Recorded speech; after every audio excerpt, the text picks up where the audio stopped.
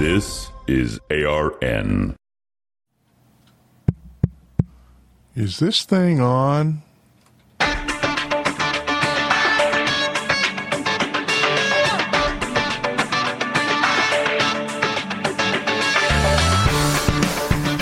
Decidedly Christian, distinctly biblical, and just a little bit nuts. This is Squirrel Chatter. And welcome to the Piney Woods, ladies and gentlemen. I am your Squirrel, the host, coming to you from the ARN studios, high atop the tallest tree in the Piney Woods. Good to have you with us. It is Thursday, the 13th day of July, 2023, and this is Squirrel Chatter, a podcast dedicated to scripture, theology, history, current events, and anything else I want to talk about. We webcast live Monday through Friday at 7:30 a.m. Mountain Time on Twitter, Facebook, and Rumble. And then the podcast is available for download wherever you find fine podcasts. Squirrel Chatter is a proud member of the Christian Podcast Community. Head on over to ChristianPodcastCommunity.com. Check out all the great curated podcasts that are over there. You are certain to find something worth listening to. I guarantee it. All right. Well, it's good to be with you, and I apologize for yesterday. For some strange reason, every once in a while, the OBS software that I use to webcast quits talking to my Zoom PodTrack P8 soundboard over here. And I don't know why. It just happens sometimes. And I'm usually pretty good about checking it. And then yesterday I didn't. And we were a half hour into the show yesterday before I realized I had just been talking and nobody was hearing what I was saying. I'm used to nobody listening, but nobody hearing is a different thing entirely. So, I apologize for that. Yesterday's episode was kind of a interesting take on things. So we will actually next Thursday be going over the same passage in Deuteronomy that I had intended to go over yesterday in our study Bible level Bible study, which is Deuteronomy chapter 12, verses 8 through 19. So we will jump into that next Tuesday, and I apologize. I'm all alone here. I don't have an engineer. I don't have monitors. I had some people texting me that there was no sound, but the problem is I have everything on Do Not Disturb.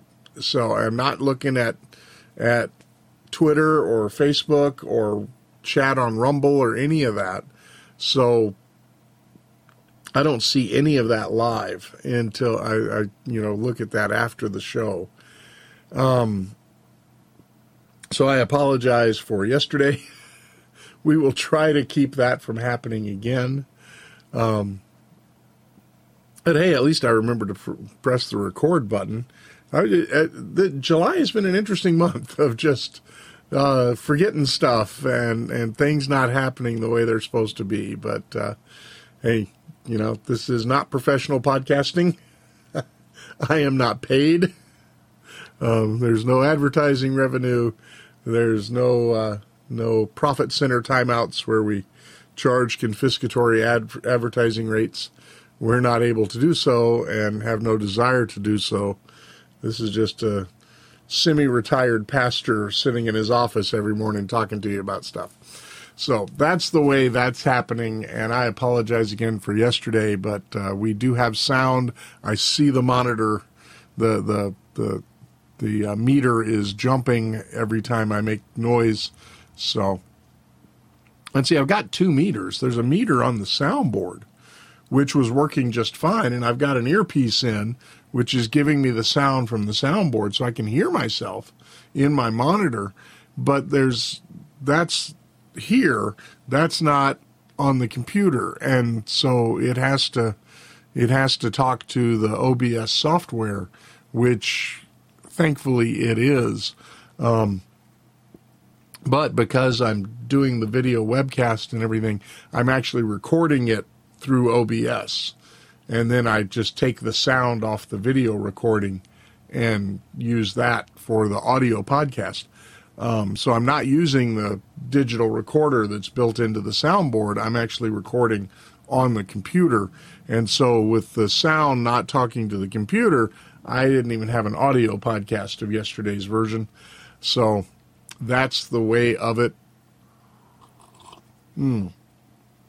I remember when I was just video or just audio only, and in a lot of ways that was more simple, but I kind of like the video, and you guys seem to like the video, and Rumble gets more views day of than, if you add Rumble, Twitter, and Facebook together, I'm like 2 or 3 times the audience that download the audio podcast on the day of. Now, over time, the audio podcast surpasses the video views, but the video views day of, now and then, and people later in the day who watch the video on Rumble, those video views are you're my biggest audience. So I will keep the video going.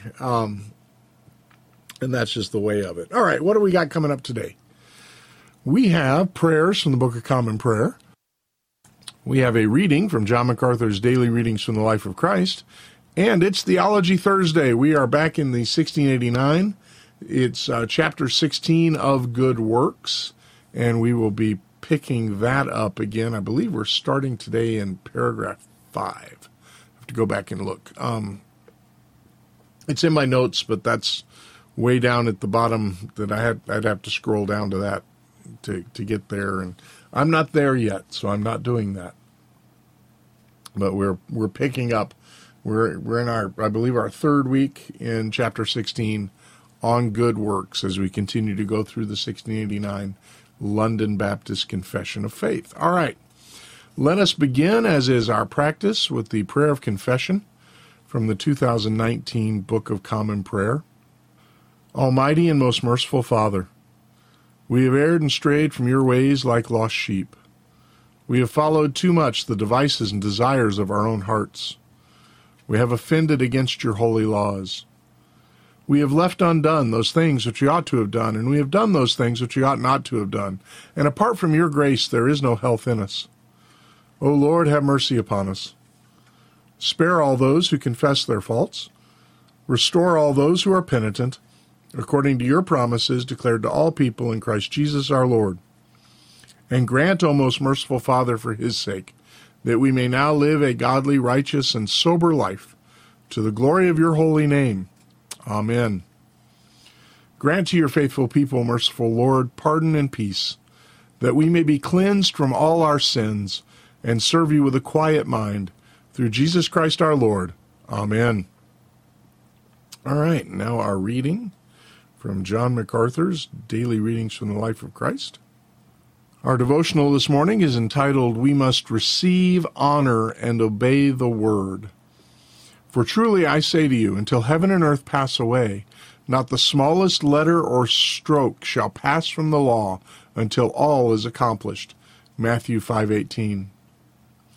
Dr. MacArthur writes, To be a follower of Jesus Christ is to accept what he says about Scripture, and to wholeheartedly echo Peter's sentiment, you have words of eternal life, John 6:68. The privilege of knowing Christ and his word also carries with it certain essential obligations. First, we must receive God's word exactly for what it is, the word implanted which is able to save your souls, James 1:21. We should be completely receptive because the word is the highest standard of truth, joy, and blessing, and it tells us of the way to salvation. Second, we are obliged to honor the Scripture. The psalmist wrote, How sweet are your words to my taste, yes, sweeter than honey to my mouth, Psalm 119, 103, cross-reference Jeremiah 15:16. The great reformer Martin Luther did not fear his human opponents. However, when he stood in the pulpit to expound the Scripture, his knees often knocked under a sense of awe and duty to honor the Word. Third, we must obey God's Word. The Apostle Paul commanded Timothy, Be diligent to present yourself approved to God as a workman who does not need to be ashamed, accurately handling the word of truth, 2 Timothy 2:15. A key to genuine obedience in the Christian walk is to let the word of Christ richly dwell within you, Colossians 3:16. Ask yourself, in what ways is the Scripture honored in your home? If this is an area in your family life that has been allowed to slip, what could you begin doing right away to restore the Bible to a place of regular reflection, instruction, and prominence? Okay, well, we are in Thursday's Theology Thursday this morning. We are looking at chapter 16 of the 1689 London Baptist Confession of Faith, which is entitled Of Good Works. And there are 7 paragraphs. And I believe we've done the first 4. We have. We'll be picking up in paragraph 5. But I want to read the first 4 paragraphs just to remind ourselves, get some review. It's been several weeks since we've been in the 1689. So I'm going to do a little bit more review than I normally do, because I think getting us back on track is important. It says, paragraph 1, good works are only such as God has commanded in his word, and not such as without the warrant thereof are devised by men out of blind zeal or upon any pretense of good intentions. So good works are defined by God. They are the things that are commanded in God's word. This is important to remember, because especially in today's social media world. How many times have you seen some liberal pushing an ungodly agenda by trying to say that this would be what Jesus would want? You know, you're supposed to love your neighbor, and so that they define loving your neighbor as doing this, that, or the other thing, which isn't commanded in Scripture. And that's the whole point. Good works are only such as God has commanded in his word. So unless it is explicitly or implicitly defined as a good work in Scripture, we have no, as it says, warrant thereof to say something is a good work. Good works are defined by God, not by us, not by, not by blind zeal, or not any pretense of good intentions. It's God who defines good works, not we ourselves. This is the whole problem with the social justice agenda that has crept into the church since 2017. I mean, longer than that, but it really rose to the surface in 2017, 2018. But prior to that, it was lurking under the surface. But all of these things that are considered to be good works under the social justice movement are not defined as such in Scripture, and in fact are contrary to Scripture. That's been the main thrust of Darrell Harrison and Virgil Walker's critiques of the social justice movement. And if you have not spent some time on the Just Thinking podcast listening to Darrell and Virgil, you are not informed on these things. And so I would urge you to give them a listen. They just dropped a new episode on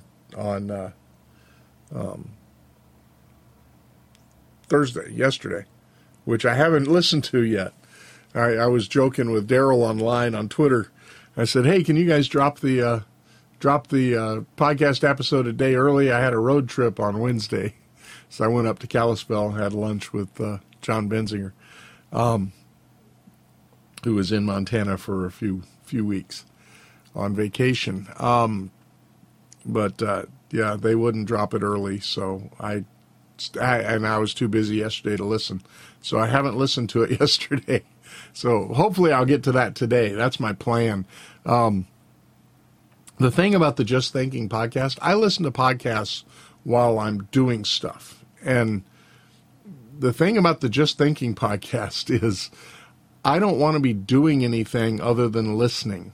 I like to sit and listen to Just Thinking at my chair, in my chair, with a pad and pen, making notes, because it's so rich with important information. Those guys do a yeoman's task of gathering the information and putting it all together. And the episode that dropped yesterday is on global warming and climate change. Really looking forward to listening to that. That's going to be a good one. So, but anyway, good works are defined by God, not by us. That's paragraph 1. Paragraph 2, these good works, done in obedience to God's commandments, are the fruits and evidences of a true and lively faith. And by them, believers manifest their thankfulness, strengthen their assurance, edify their brethren, adorn the profession of the gospel, stop the mouths of adversaries, and glorify God, whose workmanship they are, created in Christ Jesus thereunto, that having their fruit unto holiness, they may have the end, eternal life. Paragraph 2 is talking about the fact that the good works that the believer does are the evidence that the believer is indeed a believer. Jesus says, if you love me, you'll obey my commandments. So we are not saved by our good works, but our good works show that we are saved. That's why there's no conflict between Paul and James. And Paul says we're saved by grace alone, through faith alone, in Christ alone. And James said, faith without works is dead. And, show me your faith by your works. They're not in conflict. We're saved by faith alone, but we're saved for good works, which is what Paul says there in Ephesians 2. I'm still fighting these allergies. It's gotten a lot better. Things are settling down. I think the pollen season is beginning to get better, but I'm still having a little bit of that post-nasal drip, which causes some coughing and sniffling still. But I'm trying to lay off the antihistamines and just get back to letting my body deal with these things on its own.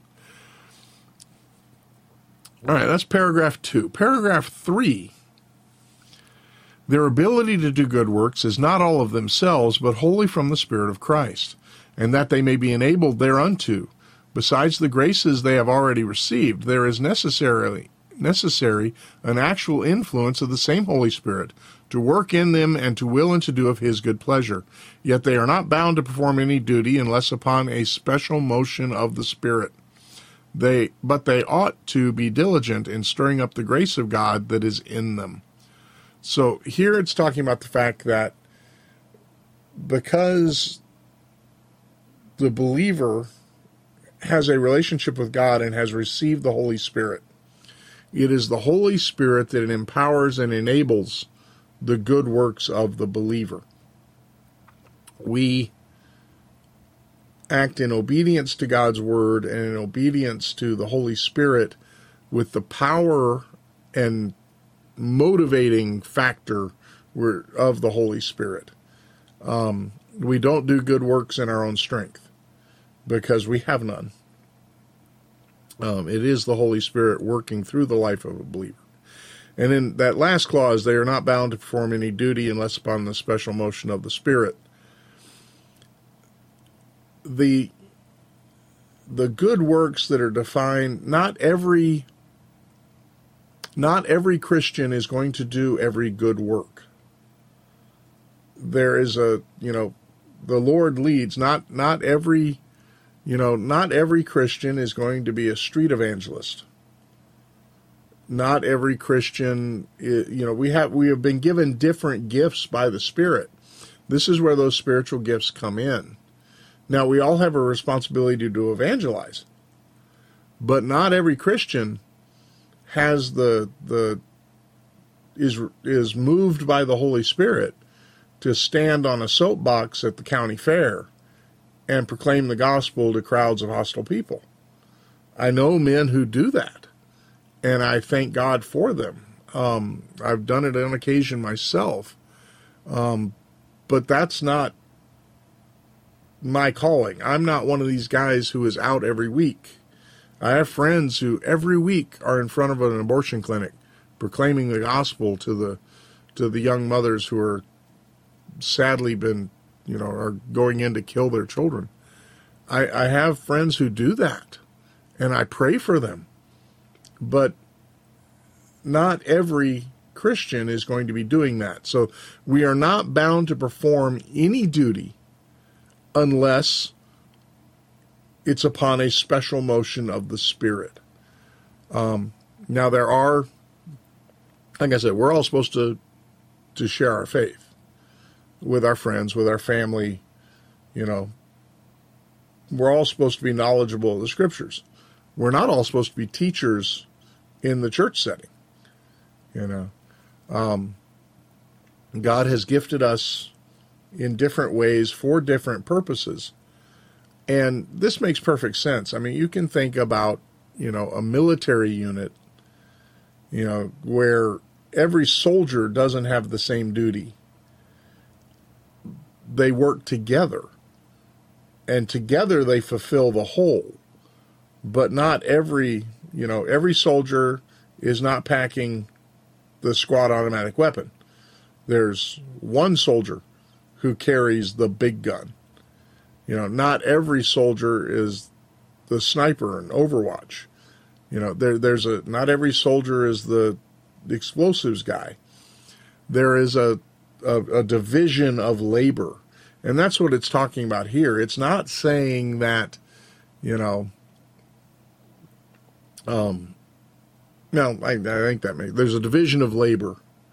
And so we are to follow the leading of the Holy Spirit. Now, how does the Holy Spirit lead? This is a big deal, because a lot of people are sitting there waiting to hear an audible voice from heaven telling them, you are to preach in front of the abortion clinic. That's not how it works. Here's how it works. And this is, I'm cribbing this from John MacArthur. There's a little booklet based on a sermon that he has done, a famous sermon he has done, called, Found God's Will. And it's a little book. You can get it from Grace to You. If you wrote them, they'd send it to you free. I think they sell it for a couple of bucks. But I bet if you wrote Grace to You and said, I want to read this book, this is something I'm struggling with, they would probably send it to you free. Tell them Squirrel sent you. I'm honest. Tell them Squirrel sent you. Squirrel said that you might do this. Now, remember, I'm not saying they would do it, but I'm saying they might do it. Maybe that ought to be a monthly resource again. I'll whisper in a few ears and see if we can get that to be the free monthly resource in a coming month or week. But it's a great little booklet. And in that, he lays out how to make godly decisions, how to find God's will for your life. And the basic premise is God's will isn't lost.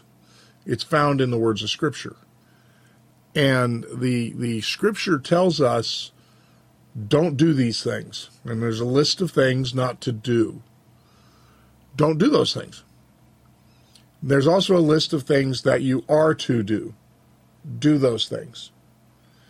Given those two parameters, you're not doing the things that God says don't do, and you're striving to do the things that God says do, then you do what you want.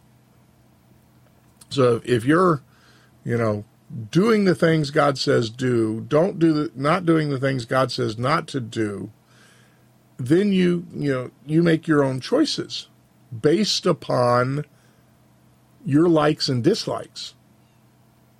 Because if it doesn't conflict with the stuff that God said don't do, and it doesn't conflict with the stuff God said do, then it's truly up to you. And you trust in the providence of God that He will guide you to make the choice that He wants you to make. And some of those choices are more consequential than other choices. The restaurant where you eat lunch is probably of less consequence than the job you take or the spouse you choose. But the same principle for deciding is there. If you look at, okay, the Bible says that homosexuality is wrong. Therefore, the spouse you choose must be of the opposite sex.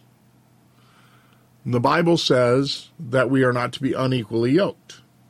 That, a believer should only marry another believer. So, then that gives you a range of people to choose from. You also have to choose somebody who wants to choose you back. So, you find somebody you're attracted to who is attracted to you, who is not of the same sex of you, who is also a believer, and you choose from that group of people. And you trust that God will guide you to the person you're supposed to marry. But don't look for, the heavenly choir and as soon as you walk into the room and see her for the first time. That's not how it works. It really is, don't do the things you ought not do. Do the things you ought to do, and then do what you want. Trusting that God will guide you to where he wants you to be. So, that's paragraph 3. Paragraph 4. Those who in their obedience attain to the greatest height which is possible in this life are so far from being able to supererogate and to do more than God requires, as that they fall short of much which in duty they are bound to do. Back to that first, I said we're supposed to do the things that God tells us to do. We are incapable of doing that completely, perfectly, and to the level we ought to. So we will always fall short. And because we will always fall short, our lives need to be lives of constant repentance. But at the same time, this is aimed directly at a Roman Catholic doctrine called the treasury of merit. And what the treasury of merit says is that the saints and the specialized canonized saints that the Church of Rome has identified, the false Church of Rome, it is not a true church, but that Rome has identified as saints, that they have been canonized, whether it's, one of the apostles or Mary or, some great teacher from church history that they have decided to honor in such a way. The Roman Catholic doctrine is that they were good enough to get into heaven on their own. Not only were they good enough to get into heaven on their own, they had extra. So if the entry fee into heaven is $100, they had earned thousands by their good works. And that extra merit, that the extra good works that they did beyond what they would need to get into heaven was then deposited into the bank of merit. And the Pope has the authority to dispense that merit to people. This is the doctrine that underlines indulgences. This is the Pope can grant you some of the extra merit of the saints that is in this bank of merit, treasury of merit.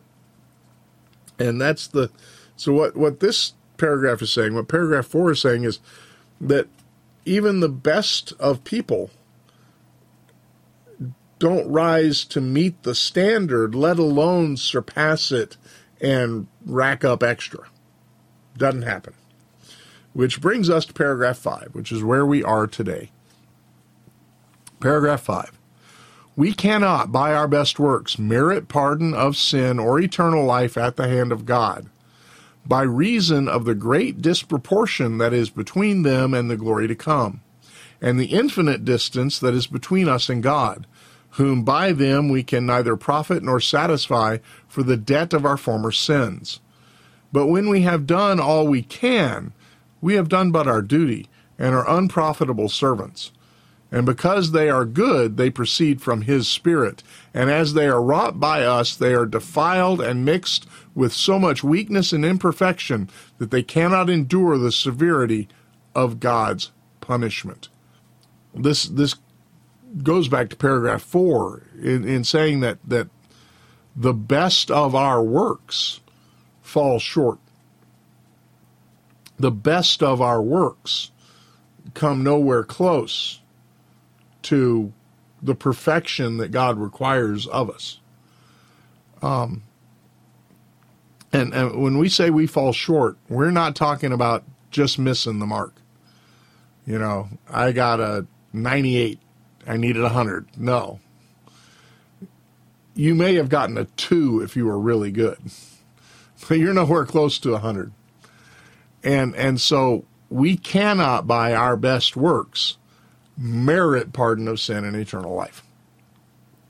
There is no way we can earn the forgiveness of our sins and entrance into heaven.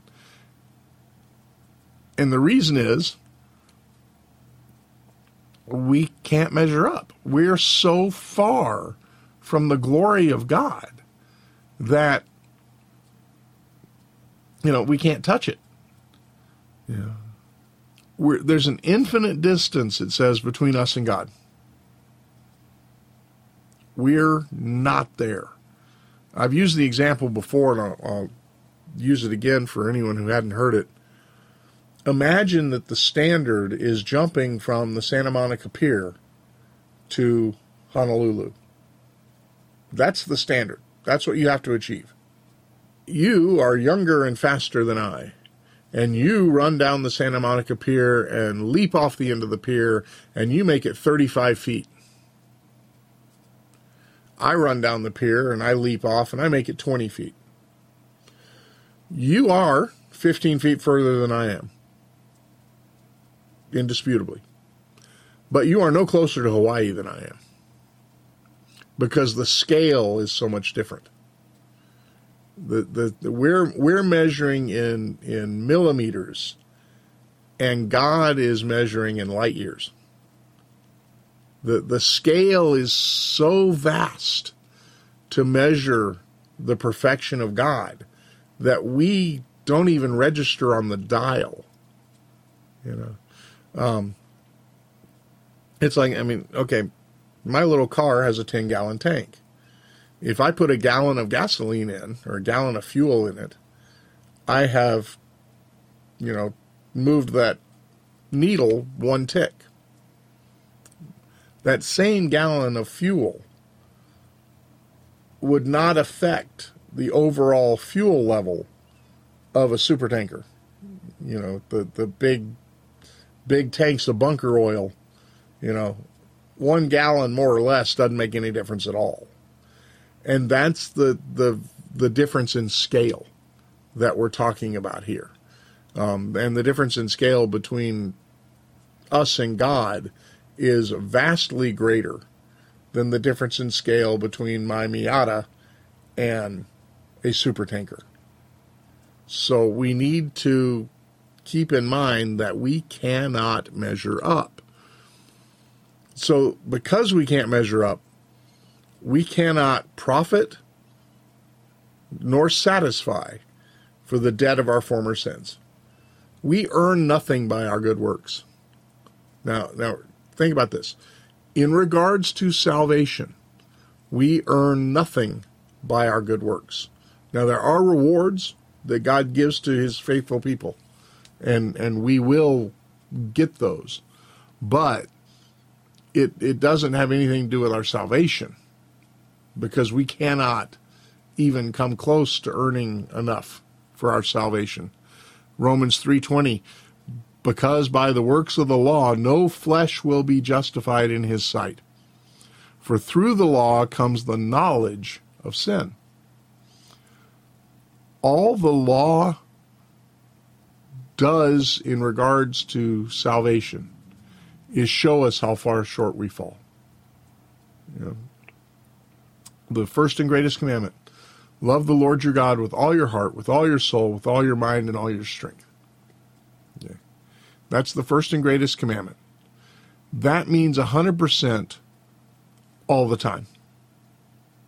And I think the best among us, the most devout, most pious people among us have never done that for a microsecond.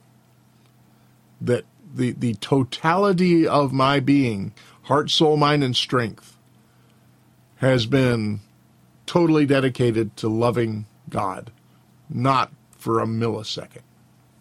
So we can't measure up. But that's what the law does, is I can look at the law and go, wow, I don't measure up. You know, especially when you consider the law in the light of the Sermon on the Mount. You know, when Jesus said, you know, if you look at a woman with lust, you're guilty of committing adultery. Boy, you know, I don't measure up to that standard. I don't come anywhere close. Even though I desire to, even though I want to, you know, those stray thoughts condemn me. And that's just the way it is. It's through the law that I come to the knowledge of sin. It's through the law that I know, you know, don't be thinking that. Don't even, you know, for a minute entertain that possibility. But at the same time, the mind, you know, I covet. The other day, driving home from town, and 3 exotic cars went by us in a hurry, and looked like they were from a car show or something. But it was, I don't know what the third one was, but one of them was a Ferrari and one of them was a Lamborghini. And I'm driving around in my Miata, you know, which is nowhere near in the league with those exotic sports cars. And yeah, I wouldn't mind having one of those. You know, did I have covetous thoughts at that time? Yeah. I've always liked cars. You know, so there you go. So by the works of the law, no flesh will be justified in the sight of God. But it's through the law that we come to understand our sinfulness. Ephesians 2:8-9, which I referenced earlier. For by grace you have been saved through faith, and this is not of yourselves. It is the gift of God, not of works, so that no one may boast. We cannot earn salvation. We cannot possibly do enough good works. Not only can we not possibly do enough good works, remember that our good works are tainted, and we'll get to that in a minute. Romans 4:6. Just as David also speaks of the blessings on the man to whom God counts righteousness apart from works. It's not based on what you do. It's based upon what God has done for you. And the next clause says, when we've done all we can do, we have done but our duty and are unprofitable servants, and because they are proceeded from his Spirit. So we're dealing here with the fact that our good works, which fall short, are less than what we ought to do. So when we do good works, we're only doing what we're supposed to do. And we're unprofitable servants because we don't do it as good as it ought to be done. And we can take no credit for it because it proceeds from the Spirit of God. So it's only what we're supposed to do. We can't do it right anyway. And the fact that we do it to the extent that we do it is only through the grace of the Holy Spirit. We take no credit for it. We can take no credit for it. And because of that, we don't earn anything by it. You see, we're only doing what we're supposed to do, and what we're supposed to do, we're not doing it well enough. So, Galatians 5:22 and 23, it says, "But the fruit of the Spirit is love, joy, peace, patience, kindness, goodness, faithfulness, gentleness, self-control. Against such things there is no law." So that is what we are. Those are the good works. Love, joy, peace, patience, kindness, goodness, faithfulness. This is the fruit of the Spirit. And these are the foundation for any good works we do. Gentleness, self-control. Against such things there is no law.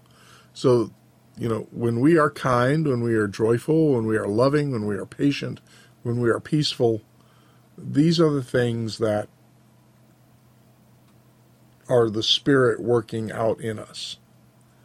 But even then we fall short, and that's the next clause here. He says, "And as they are wrought by us," as their Holy Spirit, their Holy Spirit empowered, God-defined good works that were prepared for us to do, because they're done by us, they're defiled and mixed with so much weakness and imperfection that they cannot endure the severity of God's punishment. Apart from faith in Christ, apart from the righteousness that we receive from Christ, His perfect righteousness, the fact that He perfectly fulfilled the law, and we're clothed in that righteousness, which is not ours. Our righteousness is deserving of God's punishment.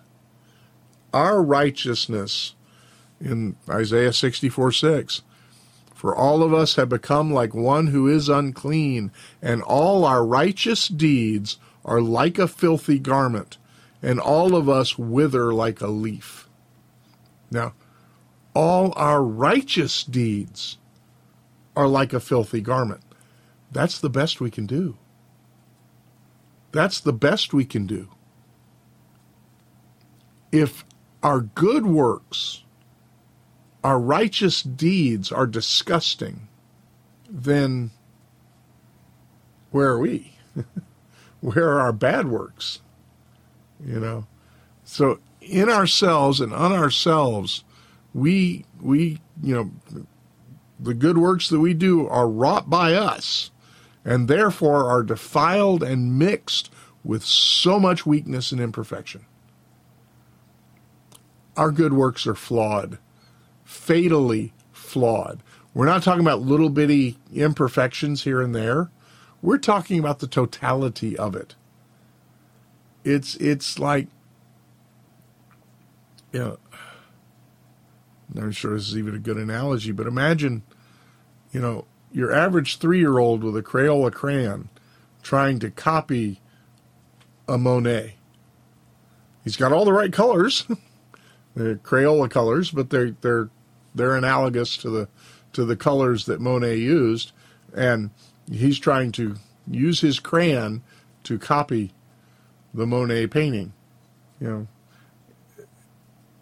It's not that he's just going to miss in a few details. The whole thing's going to be a mess, right? And we'll praise him and put it up on the refrigerator because we love him. That's the way God is with our good works. He praises us and puts it up on the refrigerator because he loves us, not because the work is awesome. Does that make sense? Psalm 43:2. "For you are the God of my strength. Why have you rejected me? Why do I go mourning because of the oppression of the enemy?"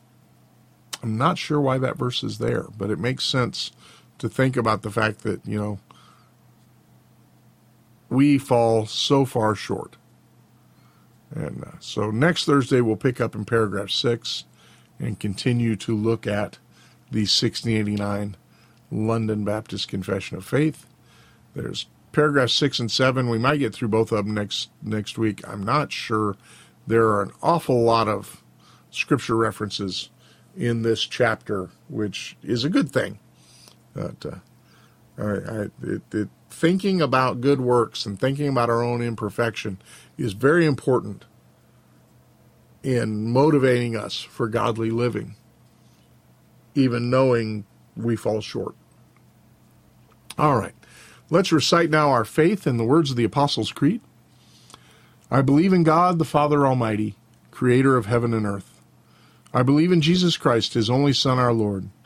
He was conceived by the Holy Spirit and born of the Virgin Mary. He suffered under Pontius Pilate, was crucified, died, and was buried. He descended to the dead. On the third day he rose again. He ascended into heaven and is seated at the right hand of the Father. He will come again to judge the living and the dead.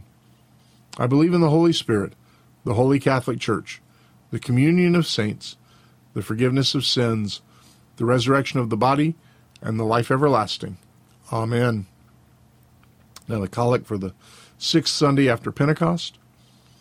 Grant us, O Lord, we pray, the Spirit to think and do always those things that are right, that we who can do no good thing apart from you may, by you, be enabled to live according to your will, through Jesus Christ our Lord, who lives and reigns with you in the Holy Spirit, one God, forever and ever. Amen. This collect is exactly what we're talking about today. I'm going to read it again. Grant us, O Lord, we pray, the Spirit to think and do always those things that are right, that we, who can do no good thing apart from you, may by you be enabled to live according to your will, through Jesus Christ our Lord, who lives and reigns with you in the Holy Spirit, one God, forever and ever. Amen. Now the collect for guidance. Heavenly Father, to you we live and move and have our being. We humbly pray you so to guide and govern us by your Holy Spirit, that in all the cares and occupations of our life we may not forget you, but may remember that we are ever walking in your sight, through Jesus Christ our Lord. Amen. And now the collect for the unrepentant. Merciful God, you desire not the death of sinners, but rather that they should turn to you and live. And through your only Son, you have revealed yourself as the God who pardons iniquity. Have mercy on the unrepentant and those who do not believe. Awaken in them by your word and Holy Spirit a deep sense of their sinfulness and peril. Take from them all ignorance, hardness of heart, and contempt of your word. Grant them to know and feel that there is no other name under heaven given among men by which they must be saved, but only the name of the Lord Jesus Christ. And so bring them home, and number them among your children, that they may be yours forever and ever, through Jesus Christ our Lord, who lives and reigns with you in the Holy Spirit, one God, world without end. Amen. All right, folks, have the best of Thursdays. Remember to do the things you ought to do. Don't do the things you ought not do. Whatever you do, do it for the glory of the Lord. We'll see you again here tomorrow for another episode of Squirrel Chatter. Take care. God bless.